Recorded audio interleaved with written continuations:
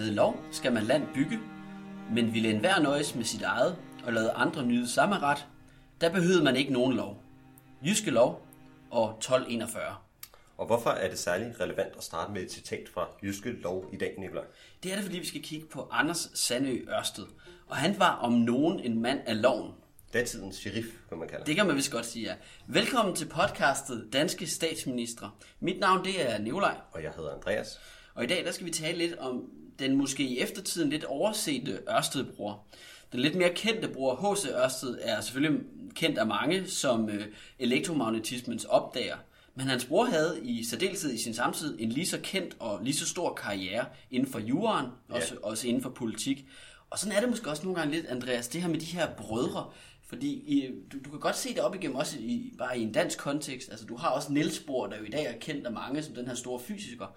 Men han havde jo også en bror, Harald Bohr, som jo var en stor fysiker, men samtidig også, fodboldspiller på det danske landshold. Ja, han var jo faktisk AB'er. Ja, ligesom dig, gammel AB-mand, og vandt jo faktisk også sølv med Danmark til... Det gik bedre for AB dengang. Det er rigtigt, ja. Der var også et større akademisk islet over, jeg ved ikke, følgerne. Ja, og det er i hvert fald, jeg kender ikke så mange store danske videnskabsmænd, der i dag samtidig også er på landsholdet i fodbold, og han vinder jo faktisk sølv til OL, blandt andet i en stor sejr over Frankrig, 17-1. Ja. Så, ja, det er et meget godt eksempel på, at nogle gange så er det eftertiden råder ligesom brud på et skævt forhold der måske. Det kan man sige, ja. Nå, så, men det var allerede fra første sætning nærmest et sidespor, vi kom ud på her, Nikolaj. Så jeg vil lige bringe os tilbage på sporet, og vi skal lige huske at minde jer om, kære lyttere, at I selvfølgelig kan følge os på Facebook, der hedder vores side Danske Statsminister. På vores Twitter-konto kan I også følge os, der hedder vi også Danske Statsminister, og så kan I selvfølgelig skrive, hvis I har ris, ros eller gode forslag til, hvad vi kan bruge eller inddrage i de næste podcast, så kan I skrive til os på danske statsminister i et ord, @gmail.com. Yes, og med det på plads, så kan vi komme lidt i gang. Anders Sandø Ørsted, vi skal tale lidt om i dag. Vi skal starte lidt, sådan, som vi plejer, med at kigge på hans opvækst. Han var jo på mange måder en autodidakt person. Så skal vi kigge lidt på hans rolle under enevælden, i særdeleshed hans betydning for dansk jura. Ja, og særligt hans betydning for dansk jura, der må virkelig sige, at der har han i den grad haft betydning for helt op til i nutiden. Han er jo faktisk af historikere beskrevet som den mest fremragende jurist, vi nogensinde har haft. Ja, og derudover så skal vi selvfølgelig også kigge på ham som politiker. Det er jo det centrale. Det kan vi jo sige. Men man kan sige, at de to ting også overlapper i visse tilfælde. Ja, de hører på mange måder også lidt sammen. Ja. Fordi at som politiker, der er han faktisk en rigtig interessant person at gå i dybden med, fordi at man særligt under Ørsteds regeringsperiode begynder at se spirene til den her forfatningskamp. Men altså forholdet mellem den lovgivende forsamling, altså rigsdagen på det her tidspunkt, og regeringen. Men det kommer vi ind på senere. Ja, men jeg synes bare, vi skal komme i gang. Ja, lad os det. Anders Sandø Ørsted, han er også på mange måder en lidt anderledes person end de to foregående, vi har behandlet. Han kom fra noget mere beskedne kår, hvor vi jo så, de andre kom af aristokratiske familier, der havde tradition for at arbejde for kongen og for staten. Men Anders Sandø Ørsted og hans bror, de kom fra lidt mere jævne kår. Ja, Anders Sandø Ørsted, han bliver født i Rudkøbing på Langeland i 1778. Og faktisk så vokser både A.S. og H.C. Ørsted op uden den store skemalagte undervisning. De lærer at gange fra en ældre skolekammerat, og de lærer at læse fra en parykmagers kone i byen. Og faktisk så lærer Anders Sandø Ørsted at dividere. Det lærer han af den lokale præst. Og så lærer Anders Sandø af sin storebror. Han har måske allerede på det her tidspunkt haft et vist talent for matematikken. Der lærer han forholdsregning. Så man kan sige, at det er lidt et kludetæppe af læringsmetoder, som gør sig gældende her. Ja, man kan måske gå så langt som at sige, at det er en tidlig form for Rudolf Steiners skole, vi er ude i her. Ja. Så, men, om de måtte lege med legetøj, det nævner historien ikke noget. Ja, det har vi ikke hørt endnu. Men altså, hvor vi tidligere, hvor vi har kigget lidt på, at sådan en som Blume, han havde jo læst på Herlufsholm Kostskole på Sjælland, så er der jo altså virkelig tale om en noget mere kursorisk undervisning.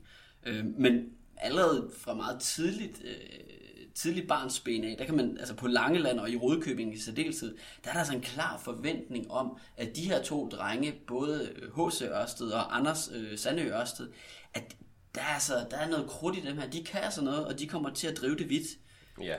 Ja, og du var jo inde på med din lille afstikker til at starte med, at hvor H.C. Ørsted, han er jo enormt kendt for at have opdaget, ikke opfundet, men opdaget elektromagnetismen, så kaster A.S. Ørsted sig over et lidt andet felt. Ja, det bliver jo så juraen, som bliver hans métier, og så selvfølgelig også politikken senere. Og ikke bare juraen, men også filosofien og juraen og filosofiens indbyrdes forhold. Ja, og i slutningen af 1700-tallet på Københavns Universitet, der brillerer Ørsted jo virkelig på det her område. Han modtager blandt andet en medalje for sit arbejde. Ja, og han får også det filosofiske fakultets prisopgave allerede som 19-årig. Det må man sige er rimelig imponerende. Og han vil egentlig gerne gå akademikervejen, altså blive professor. Men han får aldrig sådan en akademikerkarriere, og det er egentlig meget sjovt at tænke på, hvad der egentlig ville være sket, hvis han aldrig var gået ind i politik og havde fået lov til at blive universitetslærer. Men det gør han ikke. Nej, og det er jo så også lidt det, der er interessant, hvor vi skal huske på, at man er stadigvæk i enevældens, skal vi sige, højmarksdage, fordi en af grundene til, at Ørsted han ikke bliver professor på Københavns Universitet, det er fordi, at Ørsted er optaget af de her nye tyske frihedsfilosofer, Immanuel Kant og Fichte. Og det gør så, at han simpelthen er et for kontroversielt valg til, at man kan blive professor. Og det fører så til, at han skal gøre en anden form for karriere, og det bliver så en embedskarriere, og så senere hen den her politiske karriere. Men der er ikke nogen tvivl om, at der virkelig, altså det er en åndrig person, det er Ørsted er sådan et menneske, sådan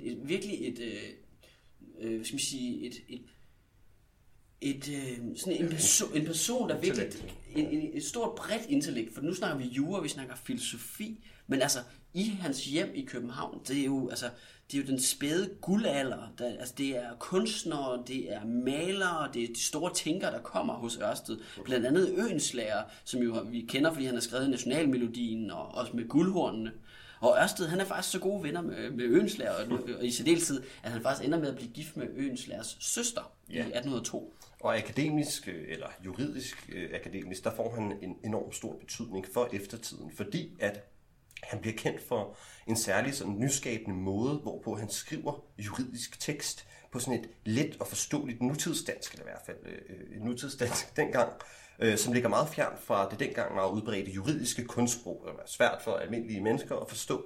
Og det er der mange nuværende historikere, der peger på, at det er derfor, at man i Danmark har et relativt let forståeligt juridisk sprog i modsætning til mange andre lande. Og jeg kan ikke lade være med at tænke på, Andreas, det er ikke som sådan noget, vi ved det her, men det der med, at de har en lidt mere jævn opvækst, hvor man i de første sådan, formative år er vokset op sammen med almindelige danskere på Langeland, så har det har været mere naturligt for Ørsted at lave det her måske mere hverdagsagtige juridiske sprog. Ja.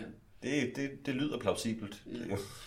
Men man kan sige, det er jo heller ikke en lille arv at tage på sig og ligesom være juraens stamfader i Danmark, og samtidig har lagt en helt ny tilgang til det, i stedet for det her meget kunstfærdige jura, men at det er meget mere en praktisk jura, som alle eller i mere eller mindre grad kan forstå. Ja. Og den her principfasthed, som vi ser hos Ørsted, den gør sig også gældende sådan i rent praktisk politik. I 1817 der er der et fangeoprør i det, der hed Tugthuset på Christianshavn. Tugthuset det lå cirka der, hvor Lagkagehuset ligger lige ved Christianshavns metro, hvis man er kendt på de kanter.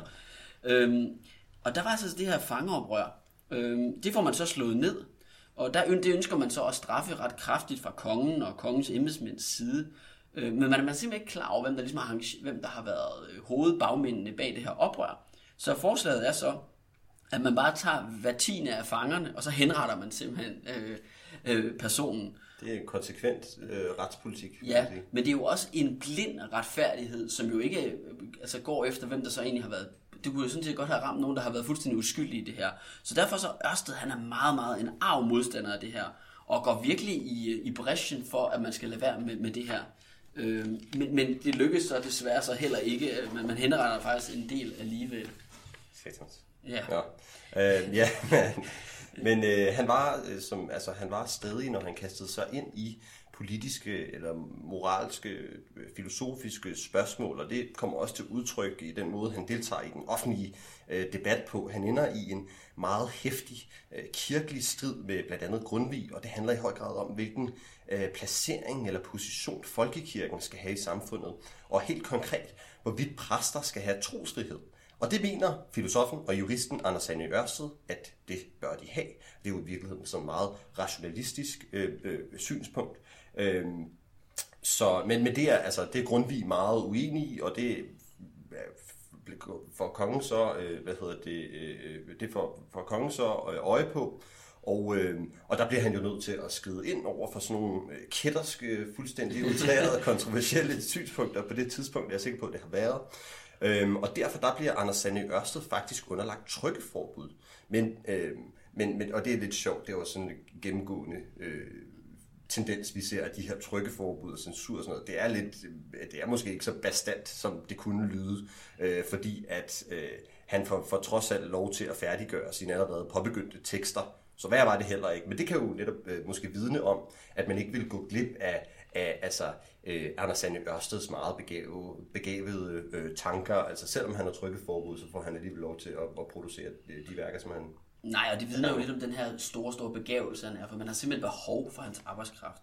For på trods af de her kontroverser, som Ørsted han har med kongen og med embedsværket i de her år, så bliver han også en uundværlig arbejdskraft. Og i 1830'erne, der bliver han jo ind i noget af det mest centrale arbejde overhovedet. Og det er i forbindelse med de her stænderforsamlinger, som er det her næste skridt fra, hvor borgerskabet i hele staten ligesom bliver i større omfang taget med på råd, i hvert fald i teorien, på politiske spørgsmål. Og der bliver han altså et bindeled mellem kongen og folket. Og Ørsteds mål med det her arbejde, det er at få kongen tættere på folket, så man kan få løst de her spændinger. Og fordi man ligesom, det er en brydningstid det her, og derfor vil man gerne prøve at løse det ved, at kongen måske bliver set lidt mere velvilligt for folket og borgerskabet i særdeleshed. Men det er jo også et interessant paradoks i Anders Sande Ørsteds eftermæle, at han jo var kritiseret for at være enormt reaktionær og højreorienteret og helstatslig. Men i virkeligheden, før han blev regeringsleder, der var han jo kendt for at være en ret liberal mand i befolkningen. Og det er jo så også derfor, at han kan spille den rolle, som du lige var inde på, Nikolaj. Altså som bindeled mellem kongen og befolkningen. Uden tvivl, og det er jo det der med, at man siger, either you die a hero, or you live long enough to become the villain. Altså simpelthen, at Ørsted måske nok er liberal og progressiv i sin ungdom. Ja. Men, det du siger, at han skulle være faldet om der. Nej, det siger jeg ikke. Men det der jo tit sker, det er, at udviklingen overhaler Ørsted. Og derfor, hvad der i 1820'erne og 30'erne måske er relativt progressivt, det går så hen, og hvor udviklingen ligesom har overhalet ham, og derfor ender han som den her, måske i eftertiden, reaktionære politiker. Yeah. Men vi skal huske på, at i slutningen af 1830'erne, der er han måske den mest populære skikkelse i Danmark. Og det ændrer sig så ret markant, da han så bliver geheimestatsminister i 1842. Det er en titel, man benytter under enevælden før grundloven i 1849. Ja. Og der kan man sige, det er jo også en måde, hvor han tidligere måske har lidt været det her bindeled mellem folket og kongen. Der melder han så klart ud til fordel for kongemagten i de her spørgsmål. Og han var jo også, han var en modstander af alt, hvad der hed ejderpolitik og nationalisme. Og demokratiske rettigheder i virkeligheden, hvilket er lidt sjovt, at vi lige før nævnte hans modstand, eller hans, hans støtte til individuelle rettigheder. Men han stemmer faktisk imod grundloven af 1849. Ja, det var ikke lige noget for ham. Så det er sådan lidt. Jamen, det er også der man ikke så smart. Nej, og der kan man så også klare lys, kan man sige. Nej, og der kan man sige, på mange måder er Ørsted jo også lidt ude i kulden i forbindelse med junigrundloven og efterfølgende, fordi du har de her nationalliberales indtog i politik, og der er han jo ligesom ikke en del af det her nye paradigmeskifte. Og det er jo faktisk først, han bliver så valgt til landsting i 1850 og sidder der i 3 år. Men det er jo så først i 1853, han ligesom kommer tilbage som en ledende skikkelse i dansk politik. Ja, Men altså i 53 her, der overtager han så premierministerposten fra Blume, som vi jo talte om i sidste afsnit. Men det var sjovt lige at bare lige forklare, hvorfor det egentlig er, at det er Ørsted, der erstatter Blume, fordi det er jo et andet paradoks. Hvorfor, nu er vi inde på, at de begge to er helstatsmænd og ret reaktionære, så det er jo i hvert fald ikke fordi, at Ørsted markerer et eller andet politisk skift. Men det er faktisk noget mere, skal vi sige, strategisk, taktisk, jordnært, som hvad skal vi sige, betyder, at man bliver nødt til at få en ny mand på posten. Ja, for det er jo sket det, at Blume er kommet til at love lidt for meget. Han er lige kommet til at lægge lidt for meget på vægten der. Man skal passe på med at love politiskoler til Herning, hvis ikke man kan levere. Det synes jeg ikke, vi skal komme ind på. Men i hvert fald, så er baglandet ikke helt med. Nej. Så meget kan vi sige. Fordi at Blume, han er... Altså, der var jo de her meget videnskabelige debatter i Rigsdagen. Og det handler jo om, hvorvidt man skal have en fællesforfatning, altså en helstatsforfatning. Og der kommer han altså til at love for meget. Ja, der skal vi måske lige nævne, at en helstatsforfatning, altså det er jo så for kongeriget Danmark. Det vil sige, kongeriget Danmark, som vi kender det i dag, så er det Slesvig-Holsten og Lauenborg. Ja, og der er jo spørgsmålet så, hvordan... der er jo hele spørgsmålet omkring forfatningen i sig selv. Er det en god idé? Er der andre alternativer, andre forfatninger? Men det er faktisk noget mere sådan processuelt, som han falder på Blume. Fordi spørgsmålet er, hvad er den parlamentariske proces, når man skal have vedtaget en forfatning? Og det er jo Monrad, som vi har nævnt flere gange. Han er den nationalliberale opposition på det her tidspunkt. Han spider simpelthen Blume i parlamentet, altså bringer ham virkelig, virkelig ud på dybt vand. Og han afkræver ham svar på, om den fælles forfatning altså skal godkendes i Rigsdagen. Altså om den lovgivende magt skal have lov til at stemme om forfatningen, hvilket man kan sige er et rimelig basalt demokratisk princip. Det er i hvert fald et basalt demokratisk princip i dag, men på det her tidspunkt, der er det jo slet ikke afklaret i. Altså der er det jo stadigvæk sådan lidt op i luften, hvordan det skal defineres. Det er rigtigt. Men der kommer Blume, altså den her helstatsmand, som jo er på samme hold som Ørsted, han kommer til at sige lidt for meget. Han kommer til at love, at den her forfatning selvfølgelig skal igennem Rigsdagen. Og det er hans helstatslige bagland ikke helt tilfreds med. Man skal passe på med de der utilfredse bagland. Sådan er det bare. Men det fører jo så til Blumes afgang, og at Ørsted han bliver ny premierminister. Nemlig fordi, at Ørsted jo ikke er bundet af det her løfte om at respektere den lovgivende magt. Ja. Men det er jo egentlig meget sjovt det her med, om hvorvidt den lovgivende magt skal have lov at stemme eller ikke godkende til et eller andet dokument. Jeg kan jo ikke lade være med at tænke på hele Brexit-forhandlingerne. Det er jo i høj grad det, som det også handler om, altså diskussionen om, hvorvidt den lovgivende magt skal have lov til at foreslå ændringer osv., eller om det er regeringen, den udøvende magt, der ligesom træffer den beslutning, at det er et prærogativ ikke at hive sig ud af EU. På samme måde kan man jo sige, var det et prærogativ dengang for regeringen at bare vedtage en forfatning. Det må man sige, det er ret... Plus man så i dag jo har krydret det med en ekstra lille ting, der hedder folkeafstemninger, som de så dog ikke har på det her tidspunkt. Men hvis der skal sige, da Ørsted han så bliver premierminister, så er der ligesom to hovedtemaer, der kommer til at definere hans tid som premierminister. Og det ene, det er et udenrigspolitisk, og det andet, det er indrigspolitisk. Det første er naturligvis den her fællesforfatning, som vi har været inde på, og hvorvidt man kan vedtage en fællesforfatning uden om Rigsdagen. Og det kan vi godt, uden at sige for meget, det forsøger Ørsted så senere, hvilket så også kommer til at have ret drastiske konsekvenser for Ørsted. En anden, og så skal vi sige, ret afgørende ting for regeringstiden, det er det her udenrigspolitiske spørgsmål omkring Krimkrigen. Krimkrigen, det var en krig, der blev ført mellem på den ene side Rusland, og på den anden side Osmannerriget, England og Frankrig. Og på det her tidspunkt, så var der simpelthen optakt til krig i hele Europa, og det betød også, at man i Danmark havde brug for en oprustning af forsvaret. Men oprustningen, den vælger regeringen så lige at foretage udenom Rigsdagen, og det kan vi godt, det er lidt af et problem senere hen.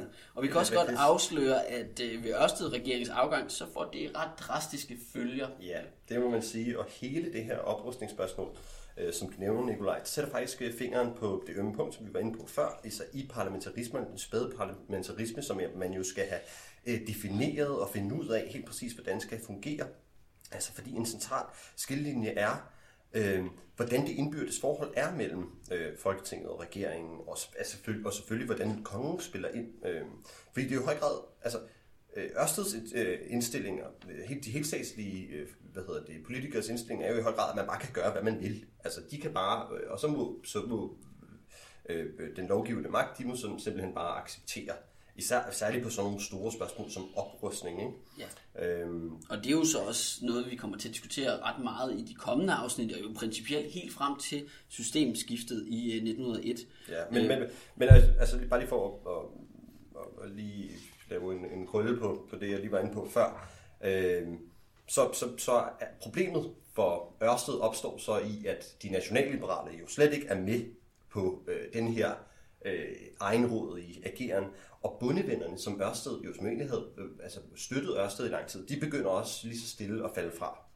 Ja, og det er jo hele den her diskussion mellem Folketingets, skal vi sige, de her lidt det er jo ikke faste partier, men alligevel grupperinger, og hvor meget de skal inddrages i den politiske beslutningsproces fra regeringen.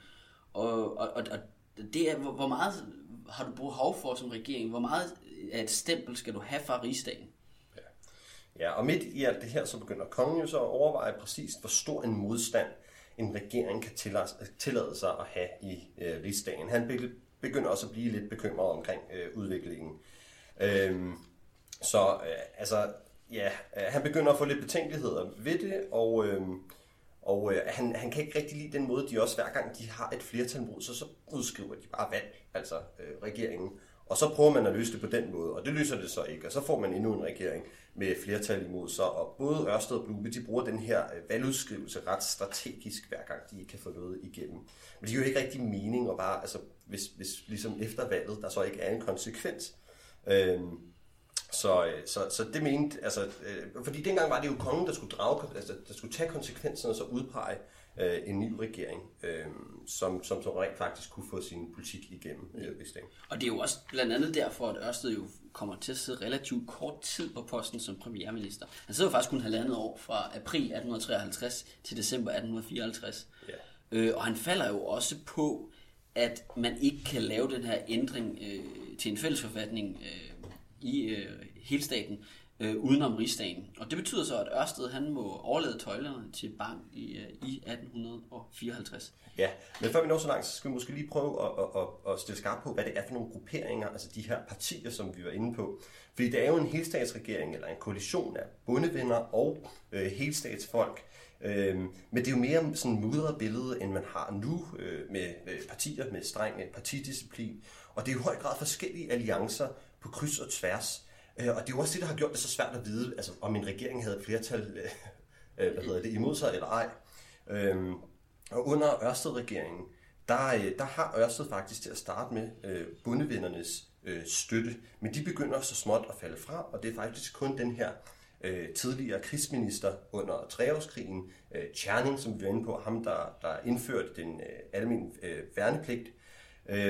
Men altså, de begynder at miste tålmodigheden. De er ikke helt med på den her leg, som Ørsted leger, og strået, der ligesom knækker æselens ryg, det er, at Ørsted han prøver, måske meget spidsfindigt og meget kløgtigt, men måske lige smart nok, der prøver Ørsted at koble den her helstatsforfatning til en indskrænket udgave af junigrundloven. Og det vil de altså ikke, altså hans bondevenner, det vil de altså ikke være med på. Fordi Ørsted han prøver at fremstille det som om, at det er nødvendigt, at man skal indskrænke junigrundloven. Altså det var jo ikke så gammel på det her tidspunkt. Og det, altså, der var de nationalliberale faktisk lidt splittet. Monrad, han var som sagt modstander af regeringen og ville vælte den, koste hvad det ville, men mens C.C. Hald, han stod for en lidt mere pragmatisk linje, hvor han ville prøve at få Ørsted-regeringen ind på en anden kurs. Men den her lidt for smarte manøvre ved at prøve at indskrænke demokratiet med helstatsforfatningen, den får selv Hald til at vende regeringen ryggen. Og Hald han udtaler faktisk, dersom det skulle være en umulighed at komme til en fællesforfatning uden at tilintetgøre det konstitutionelle grundlag, hvorpå det danske folk står, så er fællesforfatningen selv en umulighed. Han stiller altså Ørsted stolen for døren og siger, du kan ikke få begge dele. Så... Jamen, og det er jo det, han egentlig siger her, at du kan ikke på den ene side ønske en fuldstændig ny forfatning, og samtidig så vil du også lige, når vi nu er i gang, så indskrænker vi lige adgangen for store dele af befolkningen. Nej, fordi det har jo været 2 indrømmelser så i en, ikke? Altså til hele statsfolkene. Og det er jo så også det, der bliver Ørsteds endeligt. Og ovenpå det, der sker der jo så det, at regeringen Ørsted altså simpelthen er en umulighed, og kongen, han har også ligesom mistet sin tillid til regeringen. Og så afskeder han Ørsted-regeringen i december 1854. Og selve regeringen får også en, skal vi sige, en lidt kedelig afslutning. Fordi som vi var inde på omkring det her med Krimkrigen og de øgede, altså behovet for de her øgede forsvarsbudgetter, så har man måske også igen været lidt for hurtig og lidt for spidsfindig, fordi man har simpelthen finansieret et øget forsvarsbudget uden om rigsdagen. Og det er noget i Danmark også. I dag det vil være ret så kontroversielt. Men det er nok ikke sådan, vi kommer op på 2%. Det er det nok ikke, nej. Og det betyder faktisk, at man stævner... Det er nok gå hurtigere, tror jeg. Det er rigtigt. Men altså, man stævner faktisk hele regeringen for højforræderi. Okay. Og en sag, der faktisk ender, det er en principiel beslutning her, fordi hvor meget kan man egentlig stille en regering til ansvar. Men man når helt i højeste ret, hvor regeringen så ender med at blive frifundet, men det er et ret kedeligt eftermæle for regeringen Ørsted. Det må man sige. Men altså Andreas, vi er nået så langt i podcast i dag, at vi måske skal kigge lidt på Ørsteds eftermæle. Og der er jo sådan lidt blandet, der er både kritik, og der er også lidt ros.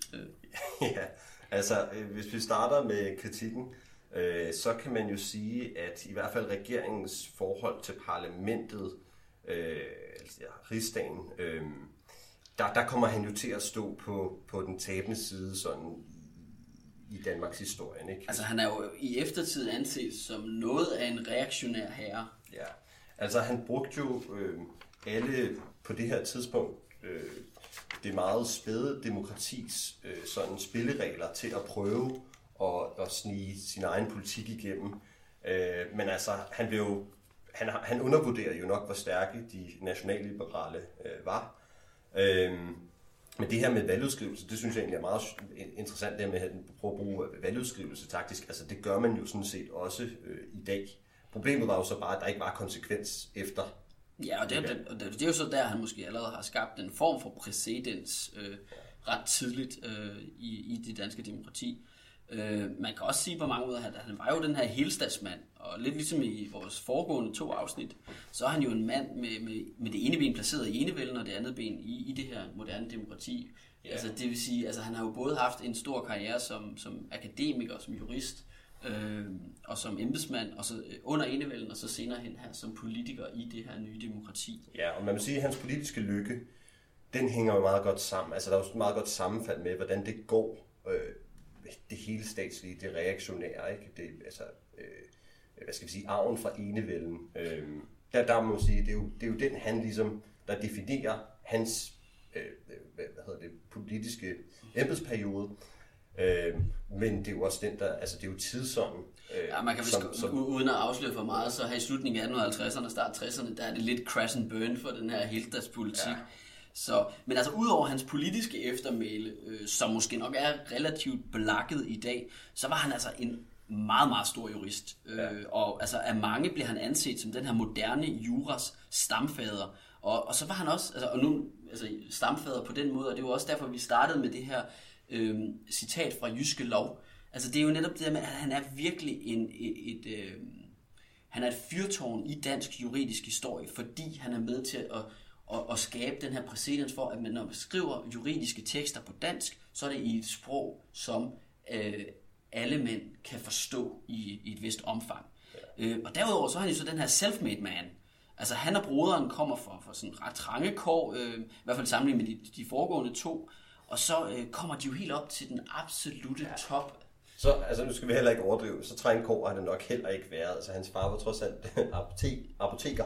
Det tænker jeg, det... Ej, og de fik trods alt også en Rudolf Steiner opdragelse, så det helt galt har det selvfølgelig ikke været. men altså, ja, men det er jo ikke en Oliver Twist her, der bliver premierminister. Men altså, men det er da meget godt gået, og man må sige, at de jo begge 2 er mønsterbrydere, både AS og H.C. Ørsted. Det må man sige, og virkelig har været nogle begavelser i samtiden. Ja. Det er der ingen tvivl om. Og hvis vi kan kigge lidt på Ørsted i dag, så er der jo faktisk flere muligheder. Altså, sådan bogstaveligt talt. Bogstaveligt talt, ikke kun på hans eftermæle, men også rent fysisk. Så mange tror jo, at Ørstedsparken i København kun er opkaldt efter H.C. Ørsted. Men den er faktisk opkaldt efter begge brødre. Og hvis man kigger godt efter nede i Ørstedsparken, så er der faktisk en statue af Anders Sandø Ørsted. Og hvis man nu ikke lige er i København, så kan man faktisk også tage til Viborg. Fordi foran Vestre Landsret, der er der faktisk også en statue af Anders Sandø Ørsted. Ja, men hvis vi skal begynde at nærme os slutningen her, så ender Anders Sandø Ørsted sine dage den 1. maj 1860. Og som vi var inde på med et lidt blakket politisk eftermæle, hvor han er jo blevet tvunget til at gå af de nationalliberale. Og måske også lidt reaktionær. Han var jo lidt en detroniseret type på det tidspunkt. Men altså, han var reaktionær på nogle punkter, men på samme tid synes jeg også, vi må anerkende, at han var en folkesmand og et bindeled mellem kongen og folket. Op igennem i særdeleshed i 1830'erne, hvor han jo også var en meget populær skikkelse i Danmark. Han var også meget principfast.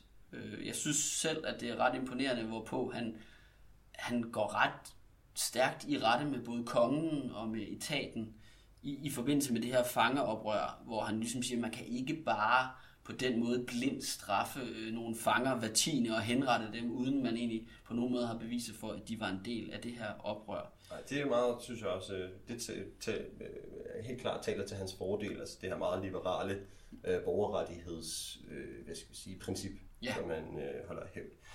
Men også det, altså, sådan, privat, der spiller han jo også, altså der er også meget interessant den her kulturelle rolle, som vi var inde på før. Han er jo meget sådan en åndsrig menneske, og der er ingen tvivl om, at han gjorde det godt i de københavnske salonger på det tidspunkt, hvor man jo diskuterede alt muligt intellektuelt.